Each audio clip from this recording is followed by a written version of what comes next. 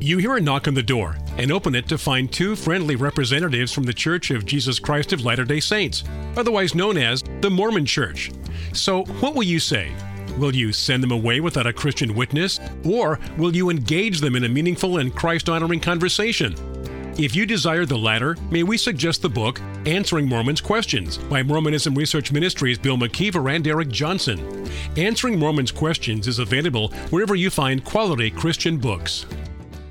Viewpoint on Mormonism, the program that examines the teachings of the Church of Jesus Christ of Latter-day Saints from a biblical perspective. Viewpoint on Mormonism is sponsored by Mormonism Research Ministry. Since 1979, Mormonism Research Ministry has been dedicated to equipping the body of Christ with answers regarding the Christian faith in a manner that expresses gentleness and respect. And now, your host for today's Viewpoint on Mormonism. Is cultural pressure guiding the leadership of the Church of Jesus Christ of Latter-day Saints? Welcome to this edition of Viewpoint on Mormonism. I'm your host, Bill McKeever, founder and director of Mormonism Research Ministry. And with me today is Eric Johnson, my colleague at MRM. Jana Reese, who's an LDS blogger, she has the piece titled Flunking Sainthood, had an article on the Religion News Service that was posted on January 18th, 2022. It was titled The Top 10 Changes President Russell M. Nelson Has Made in the LDS Church. And she actually does a little bit of repenting, you might say, because she didn't have high hopes for Nelson to make a lot of changes, and she's been, as she says, pleasantly surprised to see some of the things that he has done since becoming president in 2018. Now, as we mentioned in yesterday's show, Jana Reese politically leans to the left. There's no doubt about that. She doesn't really even hide it. And it's interesting to us that a lot of the things that she seems to like about Russell Nelson seem to fall into the pattern that a person who is more liberal politically would probably like. What do you think many of the dyed-in-the-wool Latter-day Saints out there who have believed for years and years and years, would they come up with the same list of 10? Who are conservative? And I would say this is a political list that many Latter-day Saints would heartily disagree with. I think you're right about that. We talked about point number one yesterday, and that was the policy change, allowing children of homosexual couples to be baptized in the church. In 2015, they said no. If you're still underage, you're under the age of 18, and you're living in a household that's headed by a same-sex couple, that you cannot get baptized and so forth. They reversed this in 2019, and as we mentioned yesterday, our problem with that is they can really do what they want, but Nelson said that the policy of 2015, the one that was reversed, actually was revealed to them by God. And then all of a sudden now, we just change it. God had a change of mind about 3.5 years later. That sounds very curious to us, but I can understand why Jana Reese would like that change. Point number 2 on her list is giving women a more active role in ritual life. Now, we know that the LDS Church has been a patriarchal church ever since its beginning. They don't have women priests. All their leaders are all male and such. They've always said that's the way God wants it. But see, this is again where I think Jana Reese tends to expose her liberalism, and I think she also feels that it's perfectly okay that liberal ideas should push the church in a certain direction. My question for her would be, wait, don't you really believe that God is directing this church? If God is directing this church, then why would you have had a problem with the way it was before 2019? You should have just accepted that that was the mind and will of God. But because it's now changing more to your political leanings, you're really happy about that. And that's why I asked the question at the beginning of this show. Is culture really dictating some of the things that the LDS leadership is doing today? Bill, I want to stop here for a second and ask the question, should Christian churches be dictated in their doctrines and their views and their beliefs based on the culture? Absolutely not. And we've said that many times on this show. We should, as Christians, be dictated by the written word of God. We believe that it is just as relevant for us today as when it was written. And why shouldn't it be? Because we're dealing with a God who knows all things. He knows the beginning to the end. And he has a grand view of everything. We don't. And so when we implement what we think it should be, we run into problems. And this is why I think a lot of Christian churches are running into problems, because they're doing exactly what the LDS Church is doing. They're allowing the culture to drive them in a certain direction. And you could say, Scripture be damned. Who cares what the Bible has to say, according to some of these professing Christians who are moving in this direction? In point number 2, she says this. In 2019, the church changed its endowment ceremony to give more authority to women, taking out a promise that women would hearken to their husbands while men would hearken directly to God. Okay. Again, wouldn't this be a position that a lot of left-leaning women would probably enjoy? But yet, it seems to overlook the fact that the endowment ceremony itself was given directly from God to Joseph Smith. In fact, John Widtsoe, who was a Mormon apostle, in his book Evidences and Reconciliations, page 113, he makes this very clear. Joseph Smith received the temple endowment and its ritual as all else that he promulgated by revelation from God.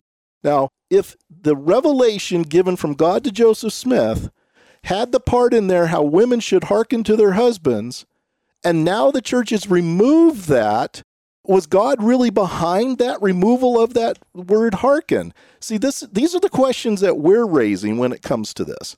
But when it comes to changes made in the temple ceremony, and it's happened a number of times in the last years, including the major one in 1990, we don't hear anything about it in the news. They don't report on why they're doing that. All of a sudden, the changes are made, and there's not any description as to God revealing that as a change that was meant to be for the church today. So we, especially on the outside, but I even think insiders, people who have temple recommends, they would go into the temple and possibly not even know there were changes until they actually experienced it for themselves. I think some of the minor changes that we saw recently, I do recall seeing some news announcements.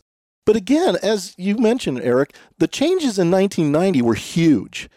The changes later on were kind of minuscule. I guess you could be a little safe to maybe put out a little press release on something like that. But you're right. We didn't see that in 1990. It caught a lot of members off guard.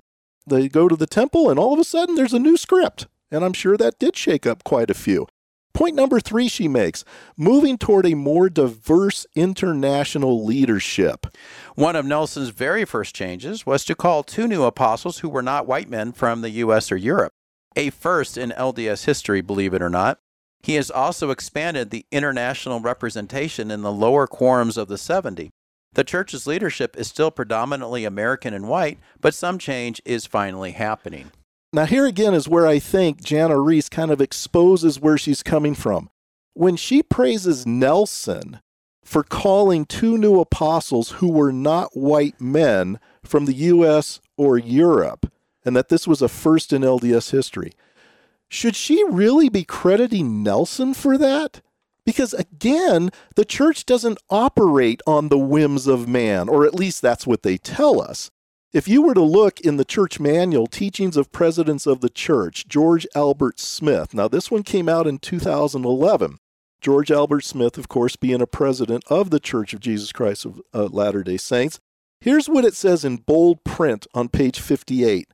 Those who preside over the church are prepared, chosen, and inspired by the Lord. Now, if Nelson was a true prophet, and he really believed that, I would think he would be embarrassed by Reese crediting him for the decision to bring on those who were not white into the leadership of the church. Bill, the 2 apostles that she's referring to are Garrett Gong and Ulysses. Now, I want to focus on Garrett Gong. He's Asian. He's of Asian descent, but he's an American. In fact, I'm looking at his biography. He was born in 1953 in Redwood City, California, raised in Palo Alto.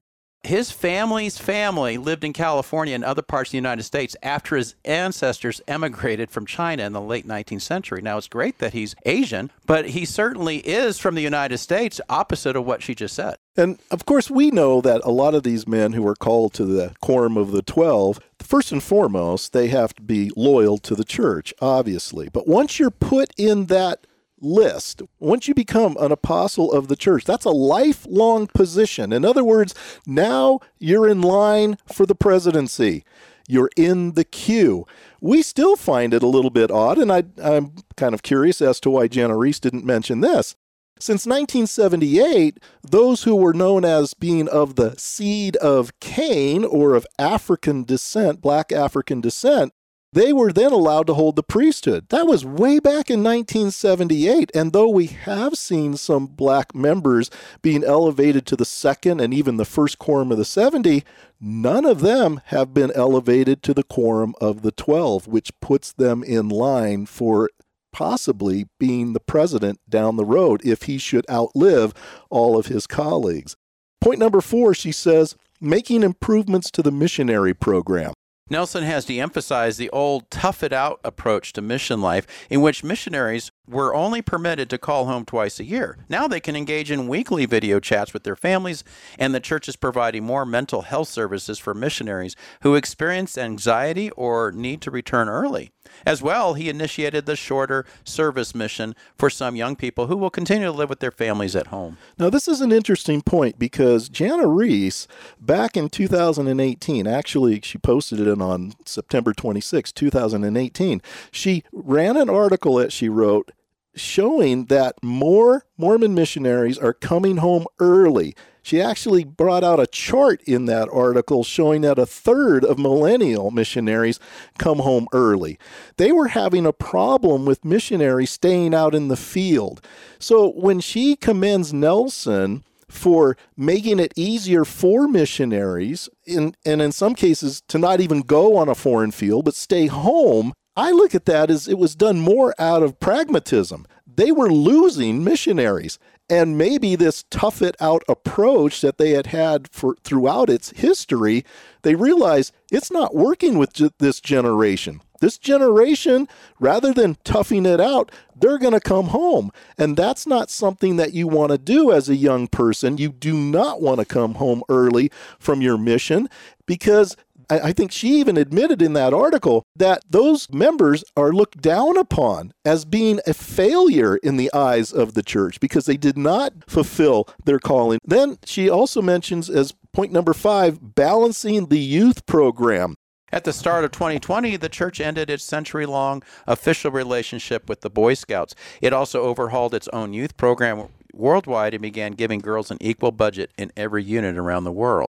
This has had two immediate benefits. For starters, girls don't have to feel like afterthoughts because their budget is no longer merely a fraction of what's allowed for the boys. And second, the boys program is more standard everywhere in the world, unlike the old days when nations that had access to Boy Scout troops and camps had amazing programs and boys and poorer nations did not. Now, we don't really have a lot of time to go into the detail behind their breaking off with the Boy Scouts, but I think it's something that we should go into more detail, and we're going to do that in tomorrow's show as we continue looking at this article that was written by a Latter-day Saint named Jana Reese titled The Top 10 Changes President Russell M. Nelson Has Made in the LDS Church. Thank you for listening. If you would like more information regarding Mormonism Research Ministry, we encourage you to visit our website at www.mrm.org, where you can request our free newsletter, Mormonism Researched. We hope you will join us again as we look at another viewpoint on Mormonism.